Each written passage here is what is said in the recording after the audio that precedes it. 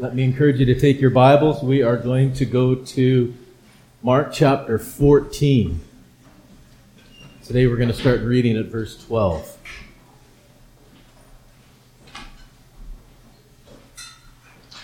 We are in the last couple chapters of the Gospel of Mark. And we have made our way through the Passion Week of Christ's sacrifice. And now we have arrived at Thursday. There's a lot that's about to happen. I don't know about you, but Mark's gospel, I just really felt it's a bit of a roller coaster, right? There are these incredibly high moments of seeing the deity of Christ being displayed in beauty and majesty in the lives of the people around him. There are these amazing moments of God's power being revealed through his Son. His healing power, his authority over the demonic, over spiritual forces. His wisdom and his ability to be able to cut to the very heart of issues in people's lives. It's amazing to see these high points, but so often those high points, Mark juxtaposes them to these low moments of human sin, of human frailty, of human weakness. And it's been this up and down journey through this whole gospel, through the life of Jesus. And today, the passages that we're going to be looking at capture both of those. The high, amazing moments of the deity of Christ. And then the brokenness, the rebellion, and the sinfulness of humankind. Let's start reading at Mark chapter 14 and verse 12.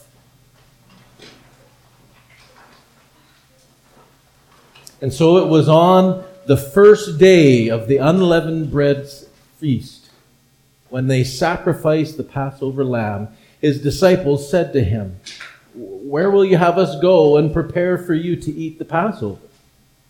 So he sent two of his disciples and said to them, "Go into the city, and there will be a man carrying a jar of water who will meet you. Follow him. And wherever he enters, say to the master of the house, 'The teacher says, where is my guest room, where I may eat the Passover with my disciples?' And he will show you a large upper room, furnished and ready. There, prepare for us." And the disciples set out and went to the city and found it just as he told them. And they prepared the Passover.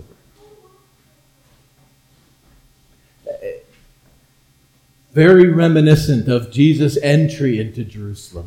The same kind of ability to be able to recognize what the future was. It's almost as, and there was a number of commentaries that I read this week that suggested that he had already made these arrangements, that it's all fell in so perfectly, and it seemed to be so orchestrated that this must have been organized beforehand, that Jesus had made these arrangements. I would suggest to you that this is a revelation of Jesus' godly nature, his divine being, to be able to know what the future has to hold. Not only know what the future has to hold, but has a plan and a purpose through it all. And just like he was able to tell his disciples about the colt that would be waiting for them there in Bethany, he now instructs his disciples to go and identify a man carrying a jar of water. Apparently, that was quite odd. A man carrying a jar of water. Apparently, it was more the case that men would be carrying skins of water, that they would be going to the well to just carry their own personal, but it would be the women who would be going to the well to carry the big jars with all of the water for the household. So there was something that was odd about this, and that's how the disciples would recognize that they were supposed to, who they were supposed to follow. It wasn't like there was 30 or 40 men carrying water bottles around. It was one guy in the whole city that they would see and recognize and be able to follow to the place that God had prepared for this beautiful interaction between Jesus and his disciples. We're going to get into that next week. But just this powerful, and we've seen this all the way through Jesus' ministry, right? That even though Jesus and his disciples had very few resources, for all intents and purposes, they were homeless, wandering. And yet, at every stage, at every moment, God supplied. God had their needs cared for and met. And it makes you wonder, why do we worry? Why do we get so wrought up when things aren't going the way that we think that they should be going? Even in the midst of all of the persecution and the pressure that's coming against Jesus and his followers for the things that he's saying, the things that he's doing, the stance that he took in the temple of declaring that this was no longer accomplishing the purpose for which God had set it out to be.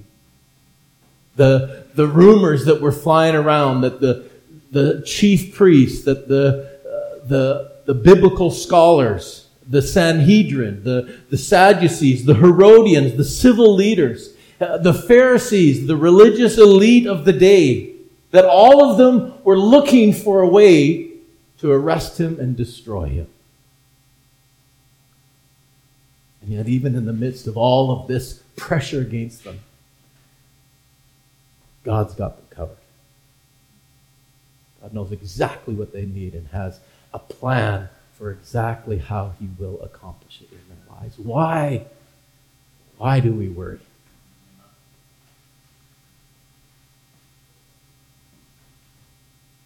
And we come to this high point in the roller coaster, and now we start descending down. Verse 17. And when it was evening, he came with the 12, and as they were reclining at the table and eating, Jesus said, "Truly, I say to you, one of you will betray me. One who is eating now with me." And they began to be sorrowful and to say to him one after another, "Is it I?" And he said to them, "It is one of the 12, one who is dipping bread into the dish with me. For the Son of Man goes just as it is written of him. But woe to that man by whom the Son of Man is betrayed. It would have been better for that man if he had not been born."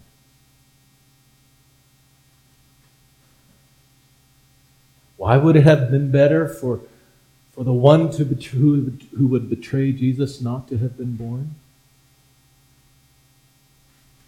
Because in the midst of his deliberate, intentional sin and rebellion against God, he would die in that condition and spend all of eternity separated from God and separated from all of the goodness of God. Jesus is speaking quite clearly here again, as he has throughout the gospel, throughout his ministry, warning of the terrible destiny of all of humanity. That if we continue in the path, in the direction that we are going, it would be better if we had never been born, because of the suffering, that we will endure if something doesn't happen, if God doesn't intervene on our behalf.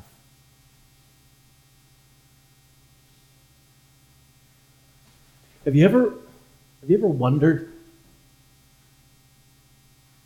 Judas was there, heard these words. Why didn't he stop? Why didn't he take Jesus at his word? To know that if he were to continue with this path, that it would lead to an eternal regret, an eternal suffering of punishment for his sin. It also shows us the incredible grace of Jesus to give him another opportunity. His love for him, that he didn't want him to have to go through all of that. To give him a chance to stop, to change his ways, to change his heart, to walk in relationship with him.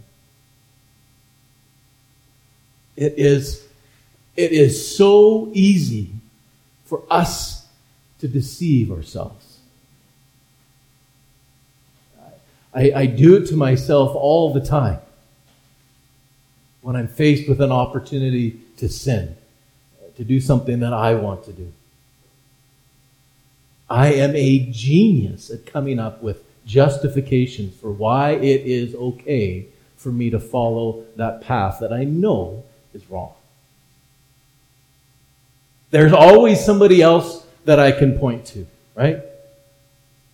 Because of what they have done to me, I have to follow this path. Or it's just a little thing. It's not a big deal.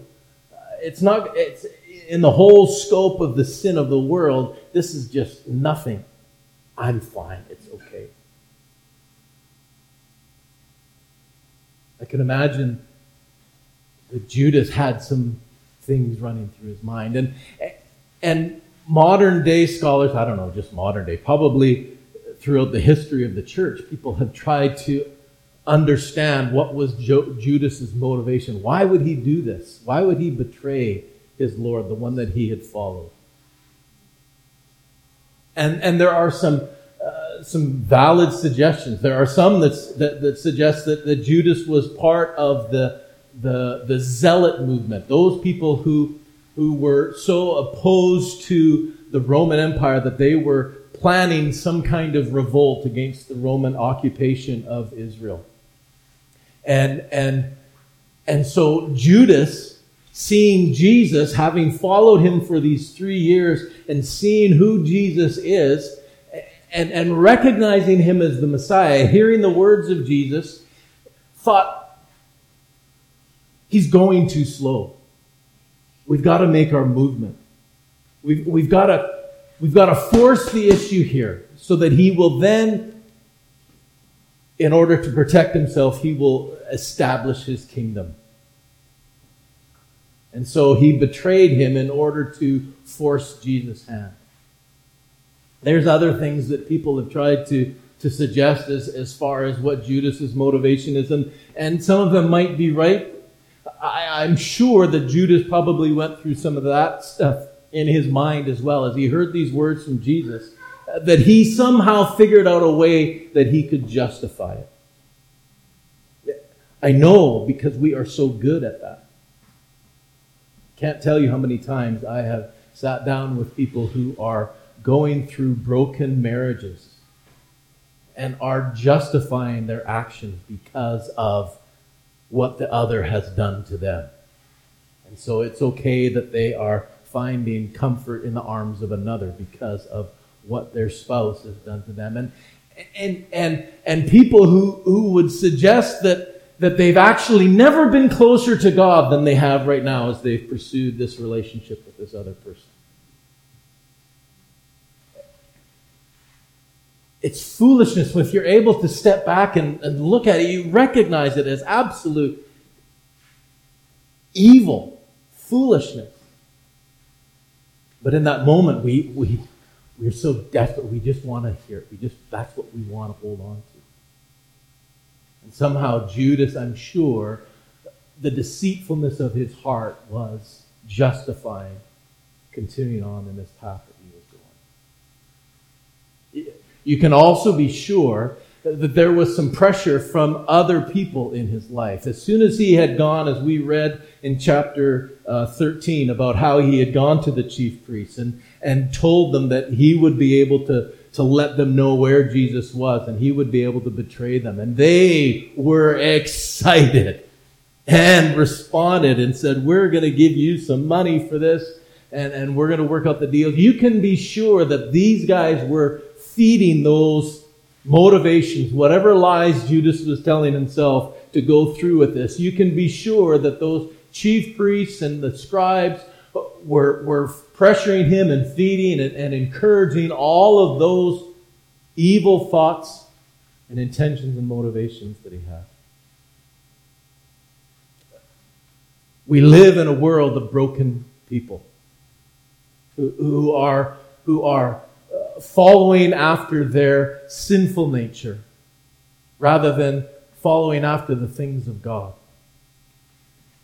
And they exert a lot of pressure on us. It's a silly example that I can remember when I was a kid. One of the fights that I got in elementary school was actually started when Rodney Shakowski, a good friend of mine, and I just were after school or wrestling in the school yards, having fun, just kind of doing things that boys do, wrestling around. And then suddenly there was this crowd of other children around us yelling, "Fight, fight, fight!" And suddenly, Rodney and I started throwing punches at each other. And it went from just having fun wrestling to all of a sudden, this was a fight. And the teacher that came, Mr. Cowan, I can still remember him coming, pushing through all the kids, grabbing the two of us, taking us into his classroom, sitting us down and said, "What's wrong? What are you guys upset about?" "Nothing." "Well, why were you fighting?" "Everybody told us to." Right? The pressure that we feel from the world around us, from the people, pushes us to do things we would never otherwise do. And I'm sure that's part of what was pressuring Judas into the decisions and the choices that he was making, and to ignore this warning from his Savior. John, in his gospel account, gives us even a more detailed rendition of this interaction between Jesus. In John 13, we read that when Jesus revealed that one of his 12 would betray him, John, the disciple that Jesus loved, leaned over and asked Jesus, Who is it?" And Jesus said, "It is he to whom I will give this morsel of bread when I have dipped it." And then, as he dipped the bread and gave it to Judas, John's gospel records that as soon as he had taken the bread, Satan entered him. See, it's not just our own foolishness and justification that gets us into trouble. It's not just the pressure from the world and the people around us. There is an evil one. There is a spiritual evil that is all around us, that looks for those opportunities, those openings that we would give him to be able to come in and corrupt and to deceive and to push us to do things that we know we should not be doing.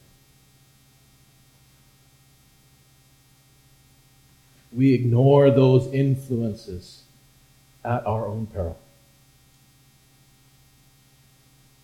because Satan is powerful. We think that we can just have this one little peak. Just this one little infidelity. Just this one little break of integrity. So we lie on our taxes a little bit and fudge the numbers. It's no big deal. Oh, that's exactly what Satan's looking for. A little bit of openness of sin and a little crack that he gets in and starts working and pressuring.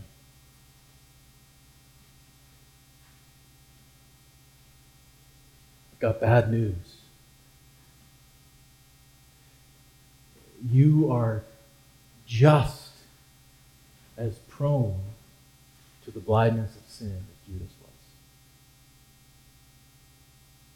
You have a deceitful heart that will lie to you, that will create all kinds of justifications for why that sin is okay, why it's no big deal.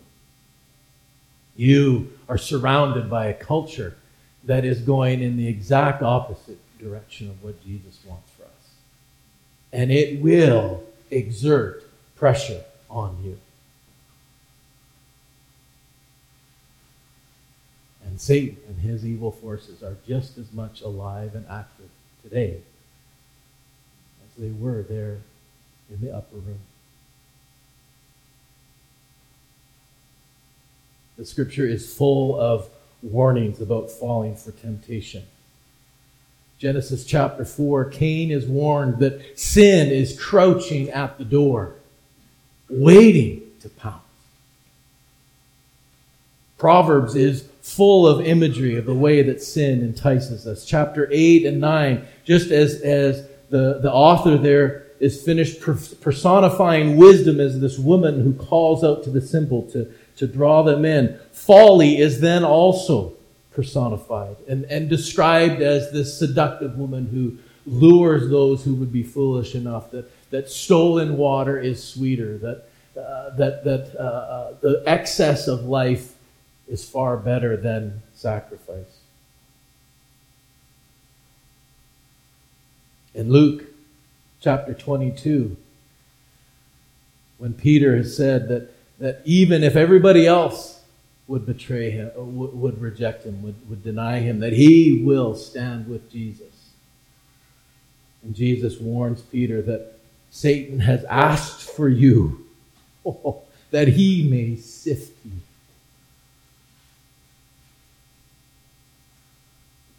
Peter then in his first letter writes about how Satan is a roaring lion, prowling around to see whom he can devour.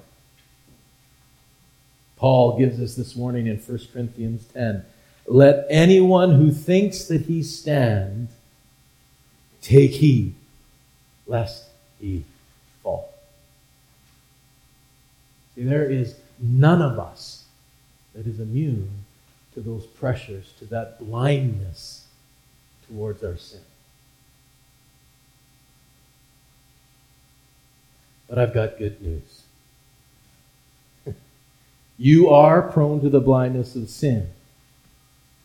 But Jesus is that miracle worker who opens blinded eyes. And he will reveal to you the truth. He will show you the lies that are flying at you. And he will guide you in a path away from that sin. Just like blind Bartimaeus that we read about in Mark chapter 10. We need to cry for the mercy of the Son of God, the Son of David, to come and open our eyes so that we can see. We need to fix our eyes, as he talks about in Hebrews, that we fix our eyes on the one who is the beginner, the initiator, and the finisher, the completer of our faith. The one who brings us from the start to the finish, that when we fix our eyes on him, he guides us through to that end place, to new life in him. By faith, trusting that He is leading and empowering us, we can then walk in obedience to Him. This is good news for anybody who has received that grace, that free gift of grace that we were celebrating at the table. Anybody who has put their trust in Jesus and received Him as their Savior, received Him as the one who has paid the penalty for their debt so that they are now set free from that sinful nature and can walk in relationship with Christ, who will guide them into a place where they will know His truth and walk in His light. If you're trying to do this on your own, if you're trying to overcome your blindness on your own, you will fail. It is only through a relationship with Jesus Christ that we can be set free from that blindness and walk in the newness of His heart. You need Jesus to give you a new heart and to guide you away from sin. Will you trust Him today?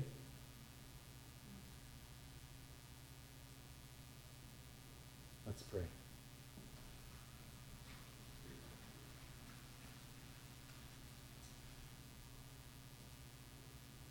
Just in the quietness of this moment, let me give you the opportunity that if you hear the calling of the Spirit in your life, that you want to be set free from that blindness, let me invite you just here in the calmness and the quietness to be able to ask Christ to save you. To express in faith that you trust that His sacrifice has paid the penalty for your sin and you are ready to walk in His light, in the newness of His sight that He will give you. There's no special words, there's no formula to it. It is just to be able to recognize, Lord, I can't do it on my own. I need you.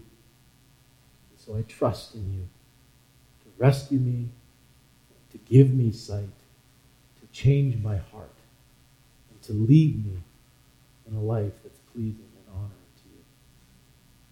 Let me just give you a moment just to pray that prayer of quietness of your heart.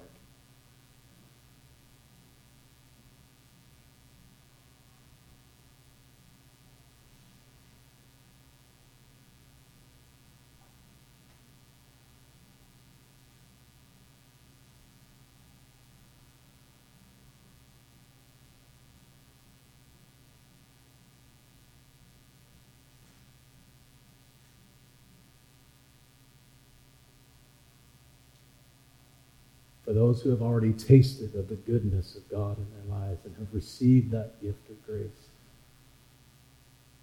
let me invite you to join that cry of blind Bartimaeus. Son of David, have mercy on me. Open my eyes. Help me to see.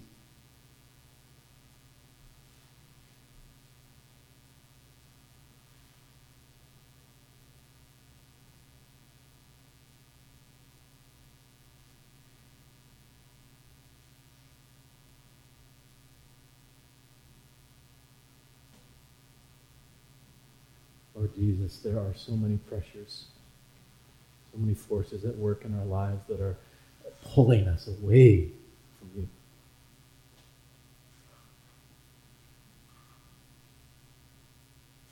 But I know they have no power when you come and fill my heart. When you come and empower me to walk in your path. So Lord, I pray that you would have mercy on me, that you would open up my eyes to see, that I would know the power of your transforming work in my life, that those justifications would fall away like such filth that they are, that the pressures of this world would be powerless in my life. And that Satan's evil wickedness would bounce off the armor that you have clothed me.